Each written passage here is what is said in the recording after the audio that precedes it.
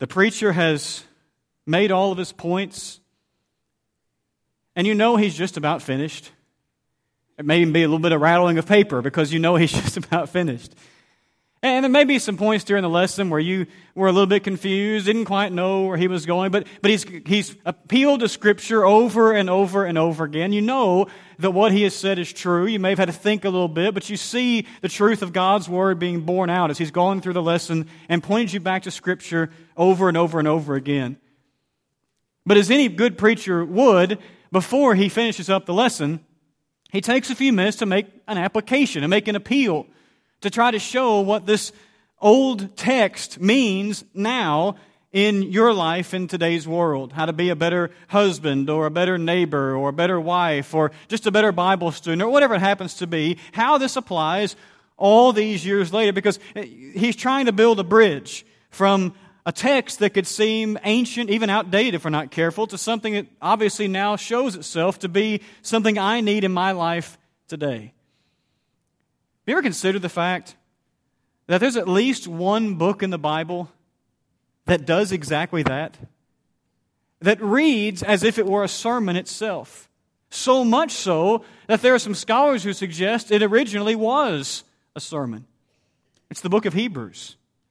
Because you see, for 12 chapters, as we have that book divided up and given to us, for 12 chapters, it seems as if a preacher is pointing his listeners or his readers back to texts over and over and over again. He points his readers to Deuteronomy, to Psalms, to Jeremiah, and on and on and on it goes.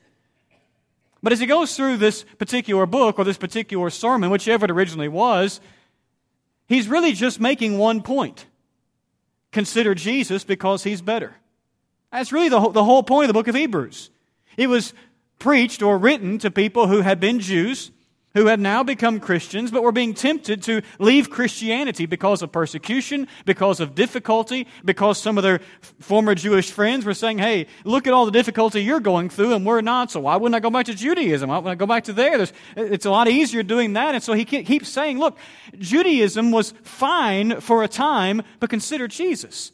And look at how much better he is than the old way. He's better than the angels. He's better than Moses. He's better than Aaron. His worship is better. His tabernacle is better. His law is better. And on and on and on it goes. To the point that you get to Hebrews chapter 11 and you have the famous Hall of Faith chapter. By faith Abel did this, and by faith Enoch did that, and by faith Noah did this, and on it goes. Through all these famous Old Testament people and showing the amazing things that they did. And then the writer turns to what we know as Hebrews chapter 12. And if you have your Bible open to Hebrews, I want you to notice what he does at the beginning of that particular chapter. As he continues to show that Jesus is better, after he's shown all of these Old Testament worthies, we sometimes call them, the Hall of Faith or Faith's Hall of Fame, he opens chapter 12 by saying, therefore, since we are surrounded by so great a cloud of witnesses, let us lay aside every weight and sin which clings so closely, and let us run with endurance or patience the race that is set before us, looking to Jesus, the author and finisher, some translations have the founder and perfecter of our faith, who, for the joy that was set before him, endured the cross, despising the shame, and has sat down at the right hand of the throne of God. And then he says in verse 3, consider him. Consider him who endured from sinners such hostility against himself, so that you will not grow weary or lose heart, or some translations have grow faint-hearted. Now we have that written down to us in book form. And so if you were just reading through the book of Hebrews and you get to chapter 12 and you read those verses and you think, how much longer is he going to go on trying to make this one point that Jesus is better? And so you kind of decide to flip forward in your Bible and you think, oh, he's only got a page or so to go. He's almost done. And you come to Hebrews chapter 13. And some have called Hebrews chapter 13 the application chapter.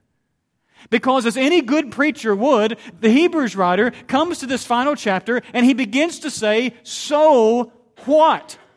What difference does it make in your everyday life if Jesus is better? What difference does it make, not just in some kind of worship ceremony, not just in some kind of comparing the Old Testament to the New Testament, but what difference would it make in my Sunday through Saturday life if Jesus was better? And so for basically the totality of Hebrews chapter 13, he gives points of application. Now we don't have time this morning to talk about all of them. What I want to do this morning is look at those passages that we read together a little while ago, Hebrews 13, verses 1 through 6, and make 4 points of application to make sure that you look at the rest of the chapter later and see that these points of application don't stop there. Virtually all, of Hebrews chapter 13 is the so what. When we consider Jesus, what difference does it make? Do you see how those things tie together in this book? Think about how you had it, Jewish Christians. Think about how much better you have it in Christ. Fix your mind fully on Him. And I want to show you what a difference it will make. 4 things from Hebrews 13. When we consider Jesus in the first place, unity is ongoing. I remember it very well. We were on vacation in the Smoky Mountains. I was probably about 15 years old. And we went to Wednesday night Bible study at the Gatlinburg Church of Christ because it was Wednesday night. That's what you do. You don't skip church just because you're on vacation, right? So we went to Bible study. There were about 40 of us in the building, I guess, that night. And there were few enough of us that there wasn't a teenage class, so we just all sat in the general auditorium class in the back of the auditorium there in Gatlinburg. Many of you have been there. You know exactly the old A-frame building. The roof actually almost touches the ground on the outside of that old building. And the class teacher, I don't remember everything he was teaching, but I remember he gave some people some verses to read. And he said, the next verse is Hebrews 13:1. Who has that one? And right over here, about where Christopher Pickard is sitting, actually. Sorry, Christopher, but an old man stood up. He had to be at least in his 70s, and I'm trying to be very kind here. He probably was much older than that. Took him a long time to stand up. And he said, Hebrews 13:1 says, let brotherly love continue. And we need to remember that it says let and not make. And for Christians, that should be easy. And with that, this aged saint sat down, and a teenage boy's life was changed forever. It's one of the shortest verses in the Bible. In fact, in the original language, there's only 3 words in this verse. There's the word that's translated brotherly love. You know it, Philadelphia. That's the word. Brotherly love. Sometimes it's mentioned as brotherly kindness, but it's the same concept. There's another word in this particular verse in the original language that means to remain or to be constant or to continue. So you have continue. But the other word is not the word let. I'm not saying it's a bad translation, but it's interesting that in the original language, the first word in that verse is a little short word that means the. You go, what? Literally, what Hebrews 13:1 says in the original language is, the brotherly love remains. Now that doesn't make a lot of grammatical sense to you and me. But tie it together and tie it back to consider Jesus. When you and I consider Jesus, the brotherly love remains. By the way, did you notice the verse that immediately preceded this in the book of Hebrews? For our God is a consuming fire. Not the happiest verse in the Bible, is it? And what a contrast. What the Hebrews writer is trying to get us to see is, yes, we need to be reminded of God's wrath. That God will punish. That God will not just allow everybody into heaven just because He's some grandfather who just loves everybody all the time and never sees anything wrong with anybody. But no, He set out law. He is a consuming fire. But if we let the brotherly love remain, I don't have to worry about that. Because my brothers and sisters in Christ are going to keep me, as we say, on the straight and narrow. But did you notice what that old gentleman said? The text does not say make brotherly love continue. It simply says, let brotherly love continue. You see, when you and I focus our eyes on Jesus, it is assumed that there will be brotherly love. And when I focus my eyes on Jesus, it is assumed that I will not be the reason why that love, why that unity is ever broken. Oh, but you don't know what he said. You don't know what she did. You don't know the decision they made. You don't know what... Let brotherly love continue.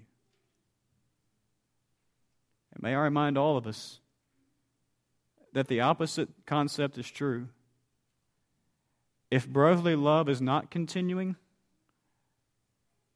my eyes are not fixed on Jesus. May I say that again? If brotherly love is not continuing, my eyes are not fixed on Jesus. We have wonderful people in this room. But there's little slights, there's little problems, there's little squabbles.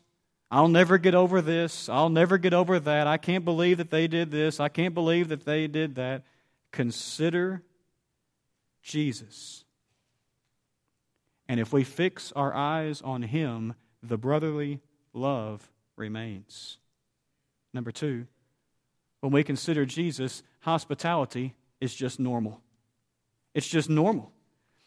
If Hebrews chapter 13, I almost said Ephesians. What book we studying this morning? Hebrews chapter 13 and verse 2 contains one of those phrases in the Bible that we like to spend like all of our Bible class time talking about. The last part of the verse, some have entertained angels unawares. I don't know how many times I've sat in Bible classes where we've talked about that forever. I don't know how many pages of commentaries and blog articles and websites I've read trying to figure out what in the world does the Hebrews writer have in mind when he talks about entertaining angels unawares. And yes, I have an idea as to what it means, but I want us to keep in mind for a second. It is a whole lot easier to try to fuss and argue and put what I think this can mean about those angels unawares and not follow the command that's found in the verse.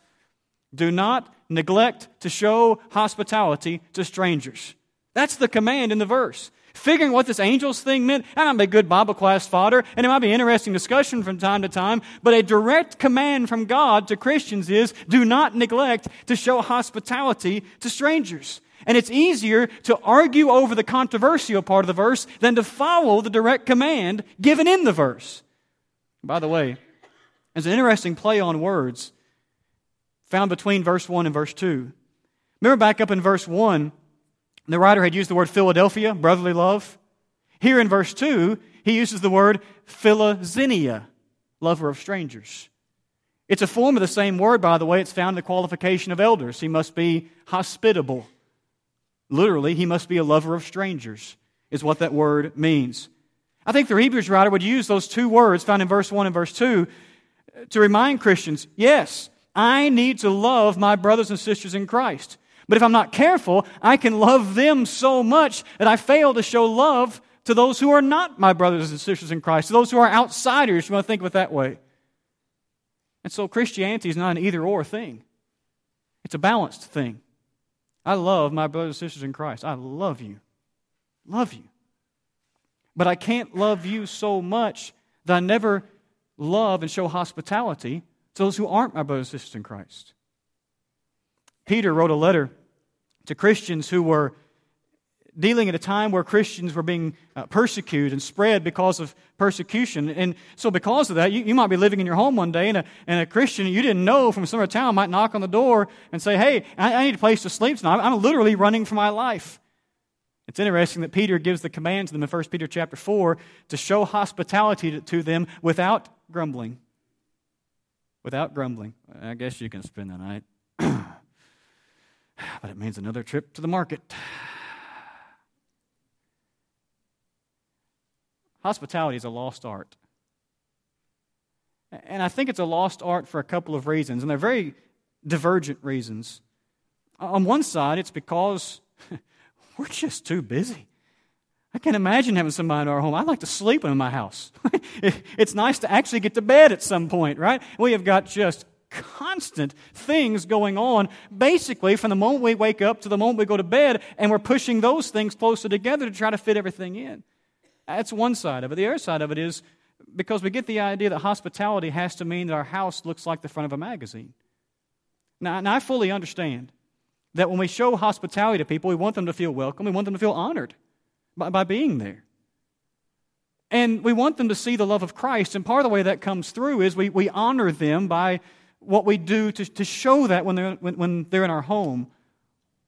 But in reality, all hospitality means is showing love to someone. That's all it means. It doesn't mean that the house has to look like the front of a magazine. A few weeks ago, I was helping to hold a gospel meeting in Kentucky.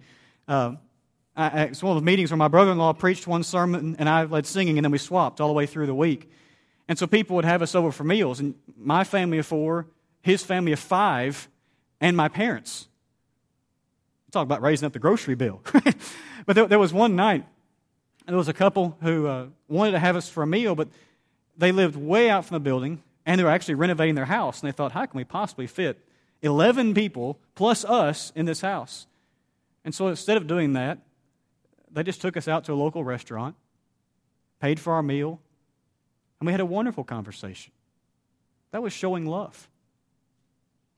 I think it's better to have people in our home from time to time to show them that hospitality, but folks, we can come with every excuse in the book not to.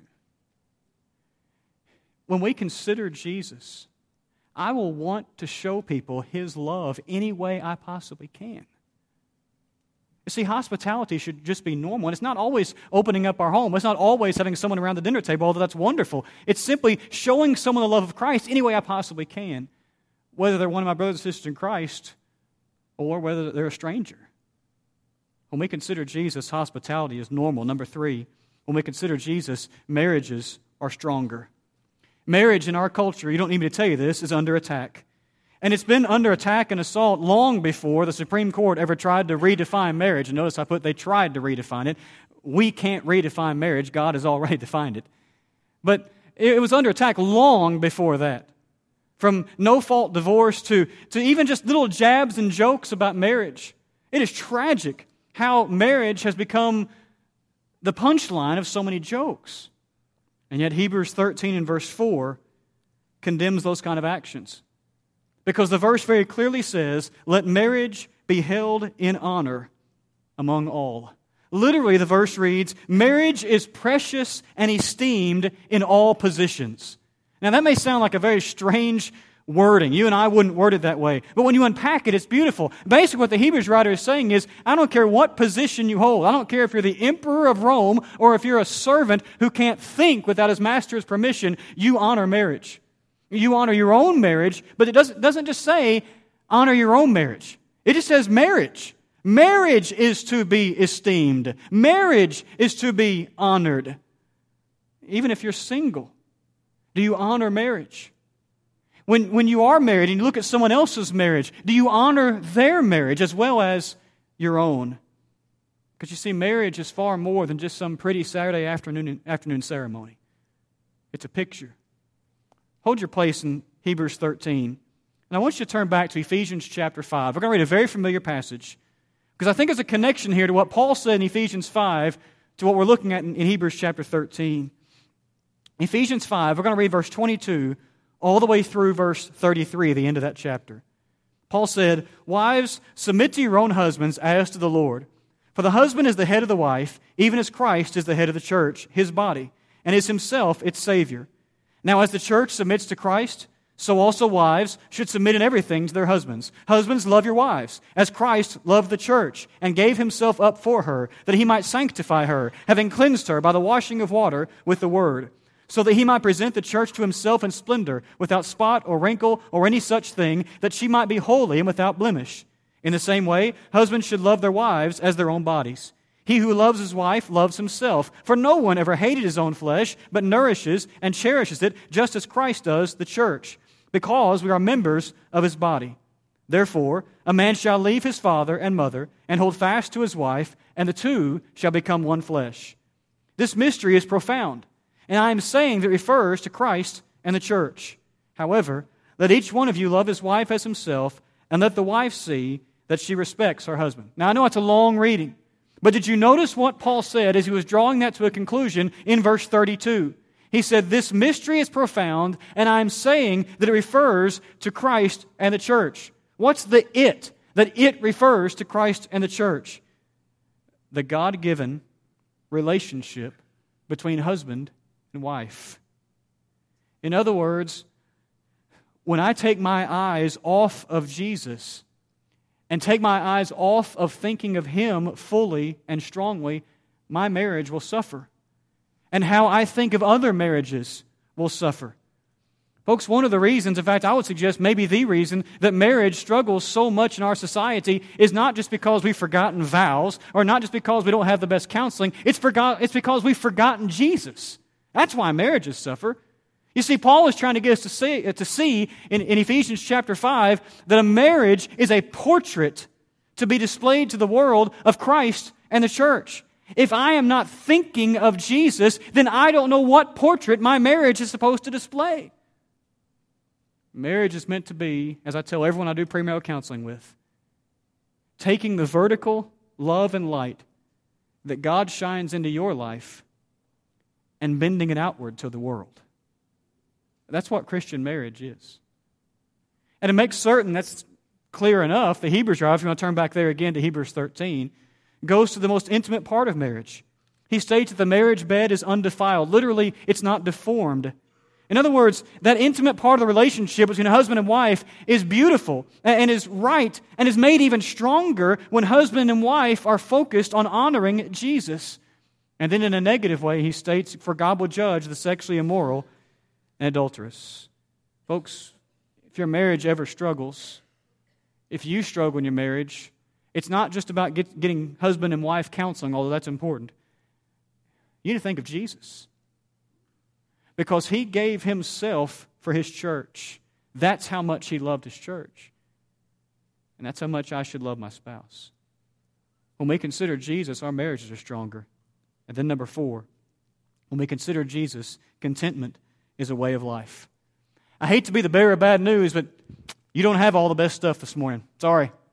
You may have the coolest stuff ever, or you may have had it, but I'm sorry, you've been here for an hour and something cooler probably just came out. Sorry, you don't have the best stuff. You don't have all the best stuff. That's all there is to it. The newest gizmo, the newest gadget, the fastiest, if that's a word, the shiniest, whatever it is, sometime in the last little while, somebody came out with something somewhere that's nicer and cooler than what you have. And we want those things. The allure of money, David, and the allure of the stuff of this world is constant in our lives. But we need to remember that the Bible teaches us here in Hebrews chapter 13 to keep your life free from the love of money and be content with what you have. For He has said, "I will never leave you nor forsake you." We know that famous teaching that Paul wrote in 1 Timothy chapter 6, that the love of money is a root of all kinds of evil. A lot of us can quote that verse, but the allure is so strong to other stuff. And it's not tempting to want nice things. It's not wrong, to be tempted to want nice things. It's not wrong to put money away for a rainy day. It's not wrong to purchase new things at times. That's not what the Bible ever says. But the Bible does teach us to evaluate why we would think of those things. How often do we sing the words, "Jesus is all the world to me, my life, my joy, my all." And then we complain because I only have a 78-inch television, and now they have an 80-inch version with a clearer screen. Jesus is all the world to me. If you're constantly struggling with a lack of contentment, it's time to put your mind on Jesus. Remember what He said? I'll never leave you nor forsake you. All that stuff that we have, it's eventually going to fade away. It's not going to be as fast or as fasty or whatever I tried to say a minute ago. It's not going to be as shiny. It's not going to be as cool. One day it's going to be in the garbage or it's going to be in someone else's possession. But God will never leave us. Which would you rather put your mind on? That which will fade and leave, or He who never will? Oh, the problems we could solve if we would just fix our minds firmly, fully, and constantly on Jesus. And I challenge you to read the remaining verses of Hebrews chapter 13 And be reminded that all of those things that the Hebrews writer appeals, all of those applications he makes at the end of this book, all of them hinge on consider Jesus. Fix your mind on Him, and all these points of application simply will not be a problem. You may have to work on them, but you'll know the right way to go. The unity of the congregation will be ongoing. It will never be forced. Strangers and outsiders will feel loved because Christians are willing to show them the love of Christ. Marriages will be stronger because we remember marriage is a picture, a portrait of Christ and His church.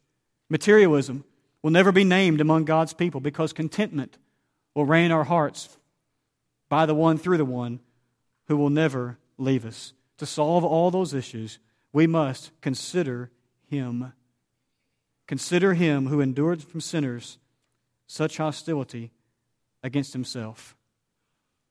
In other words, and maybe I should have just said this and been done 27 or 28 minutes ago. Turn your eyes upon Jesus. Look full in His wonderful face. And the things of earth will grow strangely dim in the light of His glory and grace. You're struggling in a relationship with a brother or sister in Christ? Struggling in your home?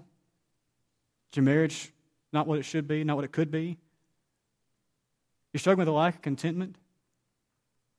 You're struggling to know how to treat outsiders? Consider Jesus.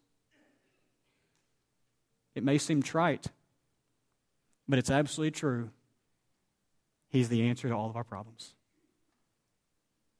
And it's time His church fixed our eyes on Him, looked away from everything else, and said, Jesus, my eyes are on You.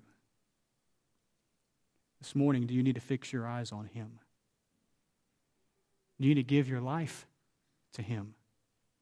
Do you need to return to Him? Whatever your need is this morning, we invite you to come while we stand and sing to encourage you.